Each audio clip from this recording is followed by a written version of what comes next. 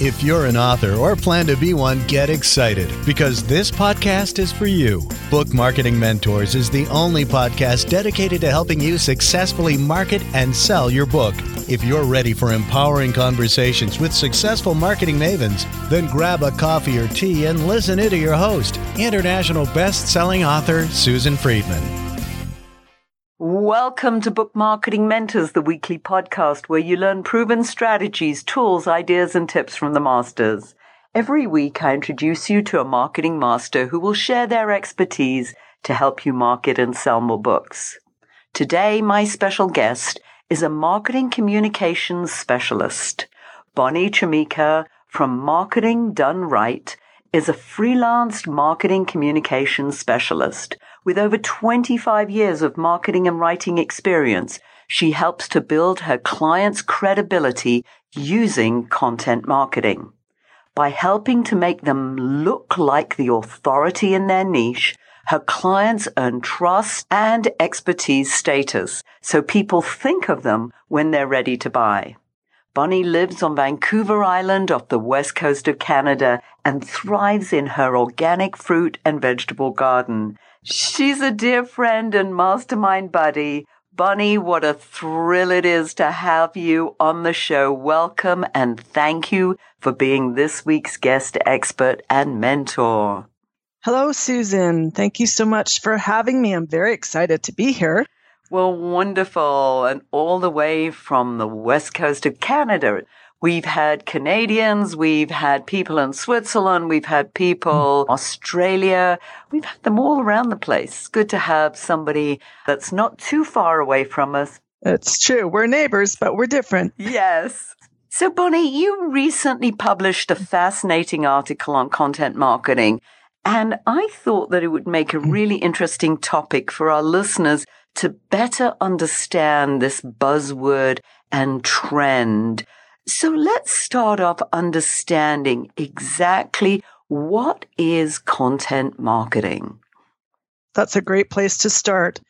Content marketing, it's a type of strategy that involves the creation and sharing of high quality, valuable content that does not specifically promote your product or service. Instead, it's intended to showcase your knowledge in order to stimulate interest in learning more about your products and services.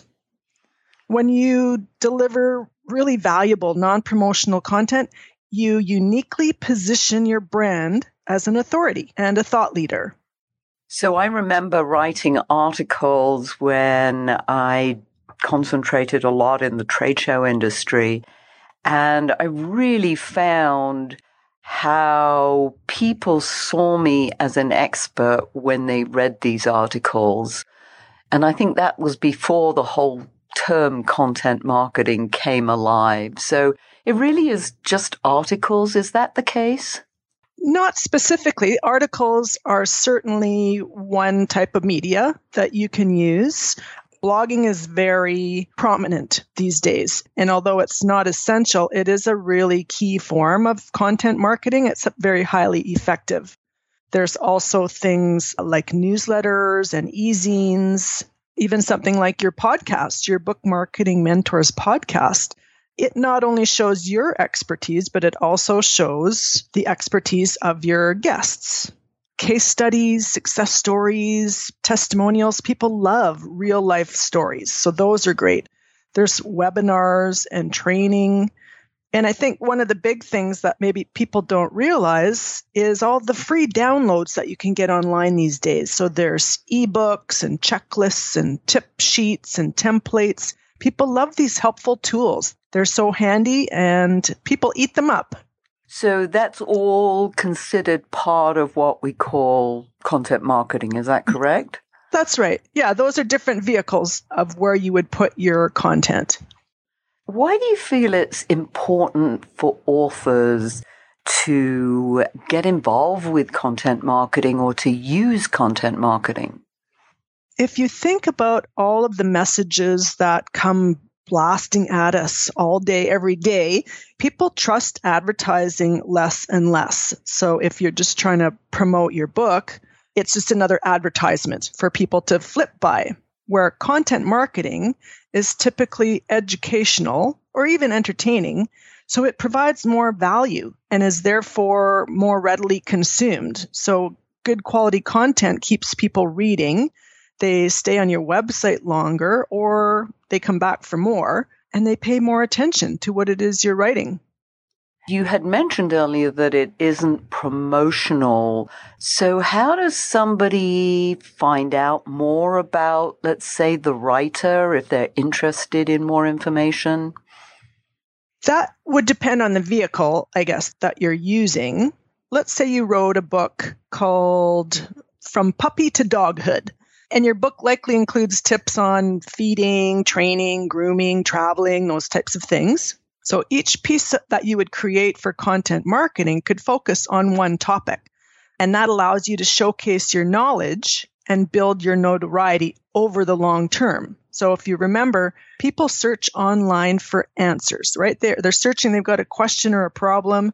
In this example, let's say I've got a puppy that's chewing my shoes. So I'm going to be searching for how to solve that problem. So when I search and I find your tips or instructions on how to do that, I'll also see that you have other content with dog tips. Oh, and I see you have a book too. I should probably buy that book because I like what you've been sharing in your free content. So that's kind of simplified. I hope it explains the logic and psychology behind it. If it was a blog post, you could have a link to your book. In a video, same thing, in the description of the video, you could point to your book. So even though you're providing that valuable content that's not promotional, it's still okay to have a subtle link that would go to your book. I always tell my authors that they're a published author now, so they should let people know. So I suppose in the byline, you would put that you're a published author of whatever the name of your book is, From Puppy to Doghood, as you said. That's right. You talked about some of the content marketing vehicles. Can you tell us more about some of these different marketing vehicles? You know, there's not just online. Most people think of online content when they use the term content marketing. But really, as you mentioned about articles, content marketing has been around long before the internet. So depending on your business, you might use a different tactic. I don't know if you're familiar with Neil Patel. He's one of the big online marketers. And he had a great post about content marketing, and it was about offline marketing. Years ago, back in the 50s, I'm imagining that's when it started, there used to be soap operas. And they started on the radio and then moved to television. And really, that was providing stories, which were not promotional, yet there was an advertisement to sell soap later. So they were capturing the attention of people. And with that content, that just kept you wanting to tune in to the next show. But in essence, they were selling soap. He had another great idea, which really was so interesting, and it was about comic books. Think of Marvel Comics. They've been around since the 50s. In the 1980s, they created the G.I. Joe character, and they issued about maybe just 2 or 3 comics, 2 or 3 stories. But that led to like billion-dollar sales in action figures. So that the comic was the content that led to the product sale. So that's just an offline example. Another one, definitely lots of authors have speaking engagements. So that's a place to present a snippet of your book, or again, that knowledge base that you have. You can conduct workshops or training. Again, it's educational, it's valuable. We talked about articles. There's lots of print media, articles. You can be interviewed. I see lots of Ask the Expert features. Talk radio is another one. Depending on your business or industry, catalogs are an interesting place as well, because it's not just a place to list products, but you can also have call-outs that describe how to do things. You know that I'm a gardener, so we get seed catalogs, and sure, there's pretty pictures, but there's also helpful tips on how and when to plant those. So that's valuable content. What that does is makes me look at that seed provider as an authority. They're giving me valuable information, so I learn to trust them. I think trust plays a really big part in all of this. What about managing all of this? Should you have a content marketing calendar? How does one go about all these different types of content marketing? What you should use, what's right for you? How do you determine that? That's a really good question because it's not just about putting one thing out there. With content marketing, it's a long-term strategy, just like social media. It's long-term. The information that you put out there, most of it will be evergreen, meaning it's not just timely. It's something that someone can use all the time. So you do need to make some kind of a plan. So based on your expertise and your knowledge base, you need to map out some content ideas, things that solve people's problems, because that's why they're searching. You can list out kind of main topics and then, just like mind mapping, have a main topic and then what are subtopics that might be different. They're just opportunities to show your brilliance and does create trust. Absolutely. There's various formulas, but you can determine how that content that you're providing eventually positions people and leads them to a sale. And people aren't always ready to buy when they're looking at your material. But if they see your information on a regular basis and they get to trust your brand, then when they are ready to buy, they're going to think of you. There's also deciding what platforms to use and how to use them. Certainly, most of content marketing is online, and that's going to bring in a technical side to doing this. So that's what social media platforms are best for your content. Email service providers, graphics are very important. So whether you're using those tools yourself or you have an assistant that's helping is still useful for you to know and understand how those platforms work.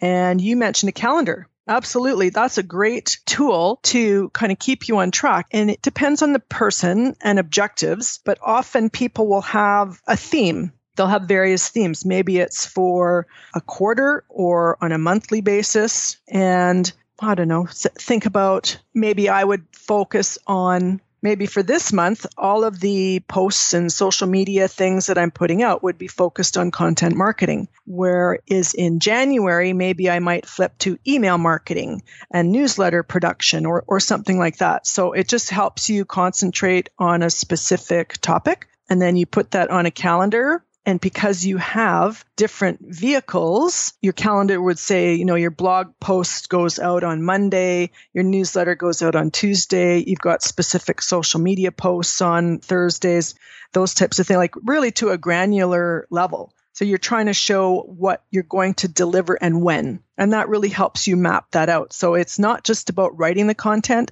it's about the operations of delivering that content as well. So is there an optimum number of times that you should post during the week? I think it depends on your audience. If you have a huge audience, if you've got thousands and thousands of people, then you are likely going to be posting like a blog post almost on a daily basis. And you probably have a team of people behind you that help you with that. If you're just starting out or you've got some traction, a blog post once a week would be great. If you're just starting out, I would suggest trying once a month to start with and then increase the frequency. It just helps you get into how to do things. It gets a routine happening. And then when you're comfortable, you can ramp it up. So I know a question that I often get asked by authors is, which platform should I use? It depends on the type of content that you're putting out. If it's a blog post, any of the major website platforms are set up to have blogs. Certainly WordPress.org is one of the most popular. It was actually designed to be a blog platform. It's part of your website. It's not necessarily a specific website. It can be just another page on your website.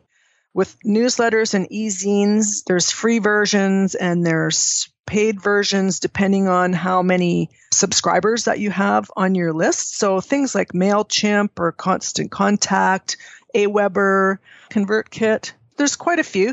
The thing I would look for, because they have similar features with the platform like that, I would look for someone with really good customer service, that they're easy to get to by phone or chat or email if they're responsive. Because all of them, if you have a paid version, I think for the most part, they have a free trial. And they all have videos of tutorials and things like that. So it's really just mastering one, because you wouldn't use more than one, I don't think. And social media, that depends on your audience. If you're going to be on Facebook or Instagram or LinkedIn, it really just depends on your audience. Those are kind of the main platforms. The downloads, those are things that you turn into a PDF so that you can start just with Word, or, there's infographics too. I don't have a tool specifically for infographics, although you could even create something in PowerPoint for an infographic, but there are specific tools. You just Google them and play with one and find one that you're comfortable with. Canva do them, and that's a very inexpensive resource for listeners as well. Let's focus on some mistakes people make with regard to content marketing. What can you share with us about mistakes? A couple of things. The first one is really about being too salesy. It's kind of an 80-20 rule, and we use that in social media as well. 80% of the time, you want to be providing value. You want to be sharing your knowledge and showcasing what you know. The other 20% of the time, it's okay to promote what you have to sell. People know that's why you're there. If you remember those numbers, that will help you keep on track. Because if you just promote all the time, people will just stop following you. They'll leave your social sites, they'll unsubscribe from your emails, things like that. The other thing is to just do it kind of haphazardly. It takes a commitment. As I mentioned, it's a long-term strategy. So it doesn't do you any good if you just start and then stop. Sometimes you get stuck and you don't know what to post. I mean, that's the big challenge often, is people just don't know what to post. But it just takes some planning to do that. So you need to be consistent so that your brand is top of mind as much as possible. So that requires putting more content out. So a lot of people start and then they just kind of dribble off and they don't make that commitment. The last mistake I'll give you is a big one, because it's lots of people think that they don't need to provide quality content because they're providing the content for free. It doesn't mean it has to be inferior. You need to provide good quality content to build that trust. There's no value in your content, you won't attract anybody. It's interesting that you say that people start and then peter out doing the different content marketing. Mm-hmm. And I think much of it may have to do with the fact that they don't see a return on their investment. What are your thoughts on that? It's very similar to social media. I hear the same things about social media marketing, unless you're doing Facebook ads and you can be very specific with targets and seeing your results. It's again that long-term strategy. It's feeding the funnel. It's building trust. It's building your notoriety. It's building your authority. So it's just kind of stirring the pot all the time. And you can lead people to your sales funnel or to buy your book, but they're going to want to trust you first. Just an example might be like webinars. If you host a webinar that is typically educational content, here's how to do something, which is very valuable content, and people will sign up for webinars. At the end of that webinar is a perfect place to position an offer. And people do it all the time. So that's where you can either sell your book as a product or offer the services of whatever your expertise is in. So the content just, again, builds that awareness, creates that trust, shows you're the authority. I don't want to put our listeners off, but I know that I've given presentations and sometimes it's taken a couple of years before somebody gets back to me and says, I heard you a couple of years ago and I'm just now ready to hire you. So you're absolutely right. You are in there for the long term and just not to have unrealistic expectations. Wouldn't you agree? Exactly. And content marketing is just one type of marketing strategy. Certainly, you should be promoting your book elsewhere as actual promotion, whether it's Amazon or in a bookstore. But to build your authority and your brand, content marketing is really a key factor. I know that you do a lot of this for your clients. So if our listeners wanted to find out more about your services, Bonnie, how could they do that?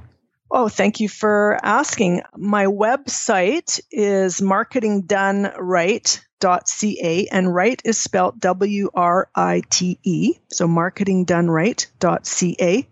And the CA is because I'm in Canada, or can email me at info@marketingdoneright.ca. Excellent. And if you were to leave our listeners with a golden nugget, what would that be?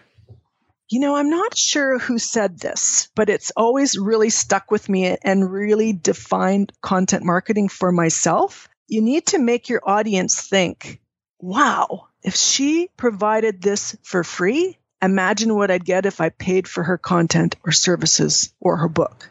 I love that. You're right. I've no idea who said that, but I've heard it before, and it's so important. And that's how people think. It's like, wow, if she's going to give this away for free, what am I going to get if I pay for it? So, yeah.